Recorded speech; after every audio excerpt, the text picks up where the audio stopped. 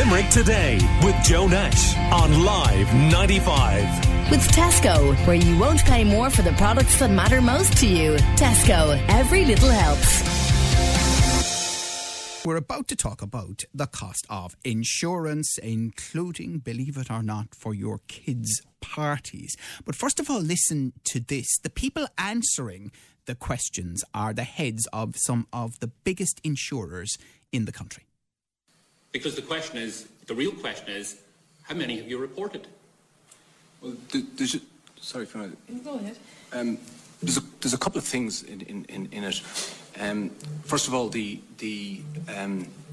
level of proof that we require is beyond reasonable doubt. Is the criminal level of proof to convict for fraud, and Pardon? Do you not have a system where you can report fraudulent claims? We do, yes. Who do you report them to? Report to the Gardaí. Okay. You don't need a level of proof. It's up to the Gardaí then to investigate. Would that be correct? That's correct. How many fraudulent claims have FBD reported to the Gardaí? Because it's definitely not 10,000, let me tell you. It's not 15,000. It's definitely not the 20% figure that you've talked about. So I want to get to real facts here instead of the spin from the industry, because it doesn't add up. Because let me say this, because the questions are going to be asked about all of you who are making these accusations. 19 cases by the entire industry were reported to the Gardaí between October and March. Now, if FBD are telling us that between 10 and 15,000 are fraudulent, and Alliance and AXA will tell us roughly the same, we had the 20% figures and all the rest, it doesn't add up. Or if it does add up, you don't give a damn about it, because you aren't reporting them. So, can I ask you, how many cases of fraudulent activity have FBD reported to the Gardaí? I can certainly give you Maybe less than 5. I can certainly give you a few examples. How many numbers? How many? I don't have them off the top of my head. Would it be less than 5?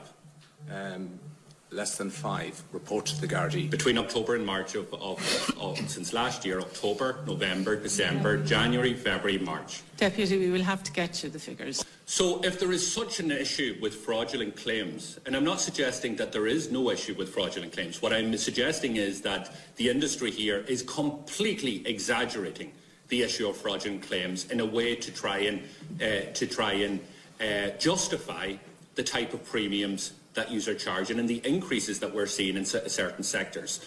That was Sinn Féin TD Pierce Doherty, had some of the bosses of the biggest insurers in the country before an Oireachtas committee earlier in the summer. And it kind of went under the radar a bit because it was that time of the year. But very interesting questions and very interesting answers, because one of the first things insurers will say, the level of fraud in Ireland is so high that causes us to have to put premiums up on you and maybe your bouncy castle or the party you might be having at home. Dermot Jewell from the Consumers Association is on the line. Good morning to you, Dermot. Morning, Joe. That was really instructive, wasn't it? Yes, it was. It outlines a situation that has been underlying for so long, because, as you say, quite correctly, every single time, and this goes back, I'll go back to historically in a moment, but every single time there's a question raised, the simple solution to it is, well, it's the cost of claims. There's a high level of claims, and because of the cost of those claims, premiums must go up, and that's why premiums are staying up. And it is rarely validated, and it was wonderful to hear somebody saying, tell me precisely, specifically, the number. And clearly it wasn't forthcoming. And it's not saying that there are not claims, that's fair enough. But fraudulent claims are very, very important, and they do need to be reported to the Gardaí. And again, you come across with the reality that there are not that many being reported back across. Right. Well, it's being managed internally. Well, we've been asking Limerick Today listeners on our Facebook page this morning. Parents may now have to check their insurance cover having a child's birthday party at home. What do you think about this? Mike says, what have we left in this country? It's dangerous to have happy kids. Our parents don't know how lucky they were. We didn't have a seat in our pants or a soul in our shoes, but at least we had the odd birthday party. Anne says this is absolute madness. What will people claim on next? More easy money. Pauline, oh, for God's sake, what is this world coming to? Lynn says it is the claim culture we live in. People are out to find an easy way to make money. So who's to blame here, Dermot? Is it the individual? Is it the insurer? You know, we know the leisure industry have had to try to band together because insurers are saying not that category of insurance anymore. Well, it's an interesting thing because it covers so many areas. First of all, yes, there is a duty of care that a parent must have in terms of what they're going to allow their children to do.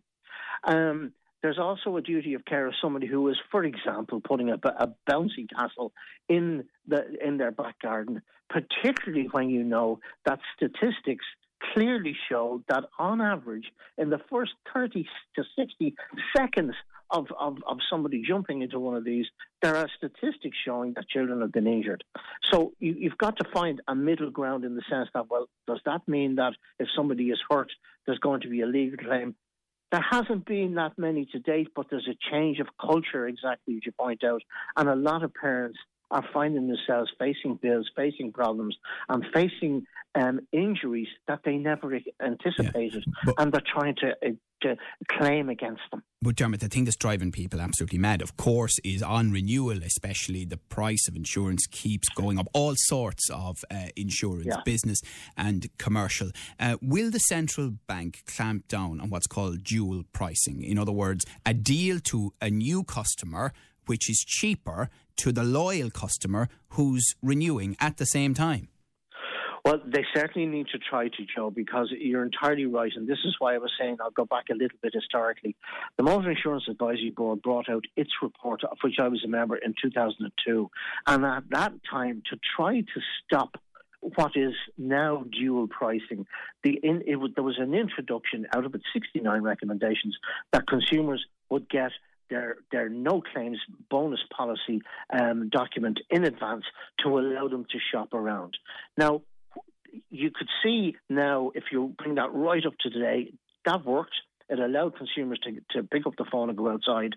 But there is still, and this was back in 2000, there was a mindset amongst consumers, and it still remains to today, that they mistakenly believe that their business is appreciated, that their loyalty is rewarded when it comes to motor insurance. It never was, and it is still potentially not.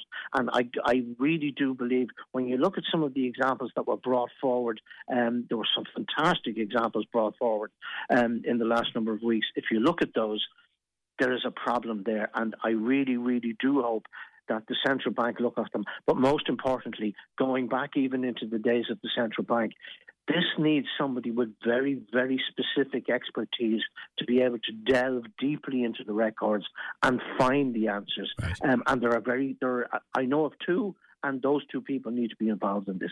Okay, very good. Dermot Jewell from the Consumers Association, and it goes back to that old thing that you say to us almost every time you're on. Please shop around with everything, including insurance, even for your kid's birthday party. Thank you to Dermot Jewell for joining us this morning. Call Limerick Today now on 46 19 95.